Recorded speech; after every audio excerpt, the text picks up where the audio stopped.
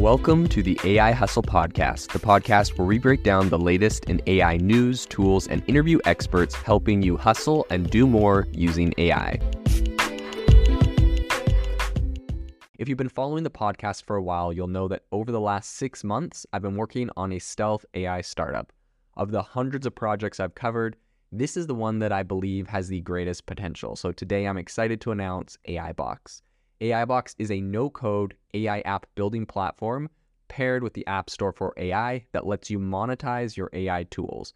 The platform lets you build apps by linking together AI models like ChatGPT, Midjourney, and 11 Labs. Eventually, we'll integrate with software like Gmail, Trello, and Salesforce, so you can use AI to automate every function in your organization. To get notified when we launch and be one of the first to build on the platform, you can join the waitlist at aibox.ai. The link is in the show notes. We are currently raising a seed round of funding. If you're an investor that is focused on disruptive tech, I'd love to tell you more about the platform. You can reach out to me at jaden@aibox.ai. I'll leave that email in the show notes. On the show today, we are going to break down some advancements in neural connectivity and AI. And the big headline is that some Swiss scientists recently helped rebuild a spinal cord with AI and help someone walk again. This is incredible, especially with companies like Neuralink working on that. And on that note, Neuralink also has some news, the fact that they just got the FDA green light to continue their first in-human clinical study. So we're going to break down the controversy around all of this, the incredible news, the wins, and what is happening in AI, science, and neural connectivity today. So the first big thing, like I said, is that scientists in Switzerland recently helped a man by the name of Gert Jan Oskam, who he's been paralyzed from the waist down for over 10 years. And they've helped him to regain control over the lower half of his body with AI. And if you've been listening to the podcast for a while, you have probably inevitably heard me talk about mind reading AI that has come out a while ago, right? Essentially, they put your head, they put you under an fMRI scanner. They scan your brain while you're thinking thoughts. They use those thoughts, they send them through a neural network to help decode them, and then it learns how your brain fires, and it can essentially read your mind. Now, of course, we've talked a lot about the dystopian, the Chinese Communist Party can use this to read minds, or anyone can use it to read the minds of someone that may not like their mind to be read, but we have not talked about some of the incredible use cases for this, and the first one right here is the fact that they were able to help someone walk again using this exact same technology. So Oskam, he's been paralyzed from the waist down since 2011. He had a motorcycle accident. And so the scientists, what they found a way to do is actually to create a digital bridge between his brain and his spinal cord. So essentially, they're bypassing an injured section of his spine, which is now allowing him to walk again. As you know, for people that have spinal injuries, oftentimes they will go, they won't be able to move their legs or anything below their waist. And that is due to damage in the spinal vertebrae. So the researchers, essentially, they captured his thoughts, and using the same kind of AI thought decoder that I've talked about in the past, they were able to translate his thoughts into spinal cord stimulation, and they were able to reestablish voluntary movement. And I think what's even better than just that is the fact that he's also shown signs of neurological recovery. So pretty much being able to walk on crutches with the implants turned off. I think, being able to do this, it's helping to stimulate different parts of his brain and helping to retrain his body in a way that was never possible before. I think this is really amazing, and I'll break down exactly how this device works. So essentially, the first thing they do is they have an implant implanted into your brain over the semimotor cortex, and it collects the signals for the movement, right? So he's thinking, I would like to move this leg, I would like to move that leg. He's imagining walking. So they're collecting those signals. There's then an antenna, which is attached to the top of his head, not like a giant, antenna, but a piece of metal attached to the top of his head that transmits a signal. And of course, this whole thing is not, it's not on the cloud. It's not Internet of Things. This isn't talking to a server. So he actually has to wear a backpack.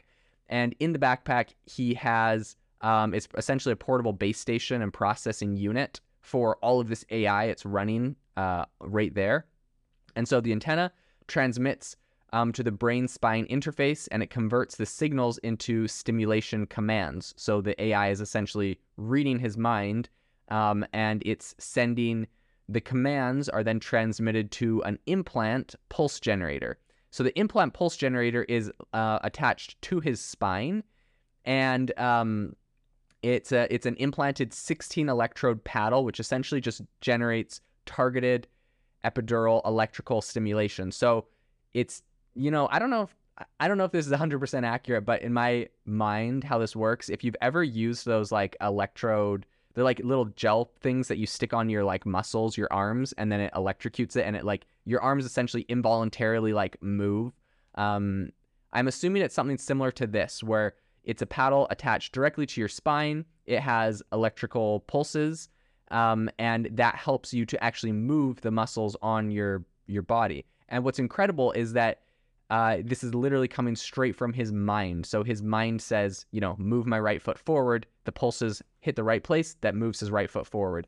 So this is absolutely incredible. I think more incredible is the fact that even without this, it's like it's like fixing things in his body so that he's actually able to do this even without the unit on all the time. And of course, a lot of people have said a lot of dystopian things, but reading people's reactions to this, there was someone that, I don't know, I thought it was pretty interesting. He said, my quadriplegic friend died recently. He was coming home from a high school graduation party when a car hit him and broke his back. He's lived in a wheelchair for his life. Nothing else below his neck worked. He was super funny. I always remember him, right? Reading a story like this really just makes me think of the fact that, like, there are so many people that this technology is going to incredibly improve their life. So many people have lived their lives, with these injuries and had no hope, no solution. And I think this is a really, really incredible technology. Seeing this has honestly made me more bullish on projects like Neuralink than anything else. In the past, I've called Neuralink and all of these mind-reading technologies very creepy. I'm, all for AI, but I feel like sometimes it crosses the line. But when you see a use case like this, you can't help but think, like, what an incredible advancement in technology. So on that note, we have some big news out of Neuralink, and that is the fact they just tweeted today. They said, we're excited to share that we have received the FDA's approval to launch our first in-human clinical study. This is a result of incredible work by the Neuralink team in close collaboration with the FDA, and it represents an important first step that will one day allow our technology to help many people. Recruitment is not yet open for our clinical trial. We'll announce more information on this soon. So, as you know, I don't know if you follow this too closely, but there's a lot of, I guess, negative sentiment around Neuralink. It's kind of one of the first ones where people are like, I don't want to implant in my brain. All of the obvious reasons. People responding to their tweet are like posting pictures of people's heads with like USB ports in them, and they're saying like USB-B or USB-C. So people are making fun of it.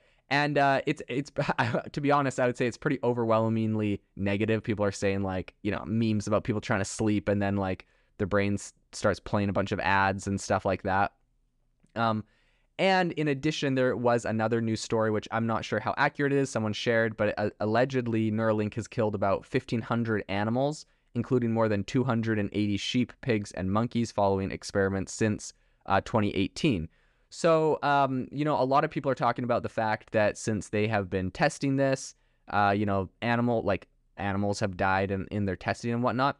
What I would say is, like, there's a reason they started with animals, and of course it's sad if 1,500 animals died, but like, and normally I think it'd be quite easy to be pessimistic about the whole Neuralink and the whole project and everything around that. But after seeing what just happened in Switzerland with that research team, I honestly have a hard time being pessimistic. Like, it's incredibly inspiring. It's one of the most incredible use cases and advancements in AI. And so I'm switching my opinion from being pessimistic about Neuralink to, as long as it's used for medical reasons to help people with disabilities, quite optimistic, to be honest. Yes, it is sad that there has been, 1,500 animals have died. I would say the reason that they did these experiments on animals is because they knew that they were risky. They're implanting something into your brain and they had to get it right. There's a lot of different things that had to go into that. Now, I will say that there would appear to be two separate ways to go about this problem. And I've listened to other companies as well that are talking about this. One of them is a little bit more intrusive. It's Neuralink, where they're literally implanting something into your brain, meaning there are wires going into your brain, little bits of almost like essentially almost like acupuncture, really, really fine needles going into your brain to measure pulses. That would appear to be quite intrusive. Now, for things like an fMRI scanner that can literally just sit on your head, which I'm assuming Apple, when it releases its headset, inevitably they're going to start having fMRI scanners in the Apple headsets. Meta has all but said that they will do that eventually. They said they would like to start getting fMRI data to be incorporated into VR. So, I mean, that's just how they're going to do it. So that is a less intrusive way of doing this, right? You can just have a scanner scanning your brain. And I've also heard of other companies that have something more like saran wrap that just lays on top of your brain that can be pulled off. So there are a lot less intrusive ways to do this than the implant, which it would appear Neuralink is doing. So I'll be interested to see what technology and company finds the most success, because inevitably I feel like if someone could wear maybe like a headset, a VR headset, for example, and use that in connection with the Swiss scientist technique, so it's you're able to walk just using that. I think a lot of people would opt for that versus a surgery that goes into your brain. But I do think still some people would want an implant that's less obvious. You could just like theoretically live a normal life where you don't have any visible gear eventually, aside from perhaps your computer, although those will all eventually get smaller. So it'll be interesting to see how this evolves. But I would say I'm incredibly optimistic. This is incredible news. People are able to walk again that previously had spinal injuries.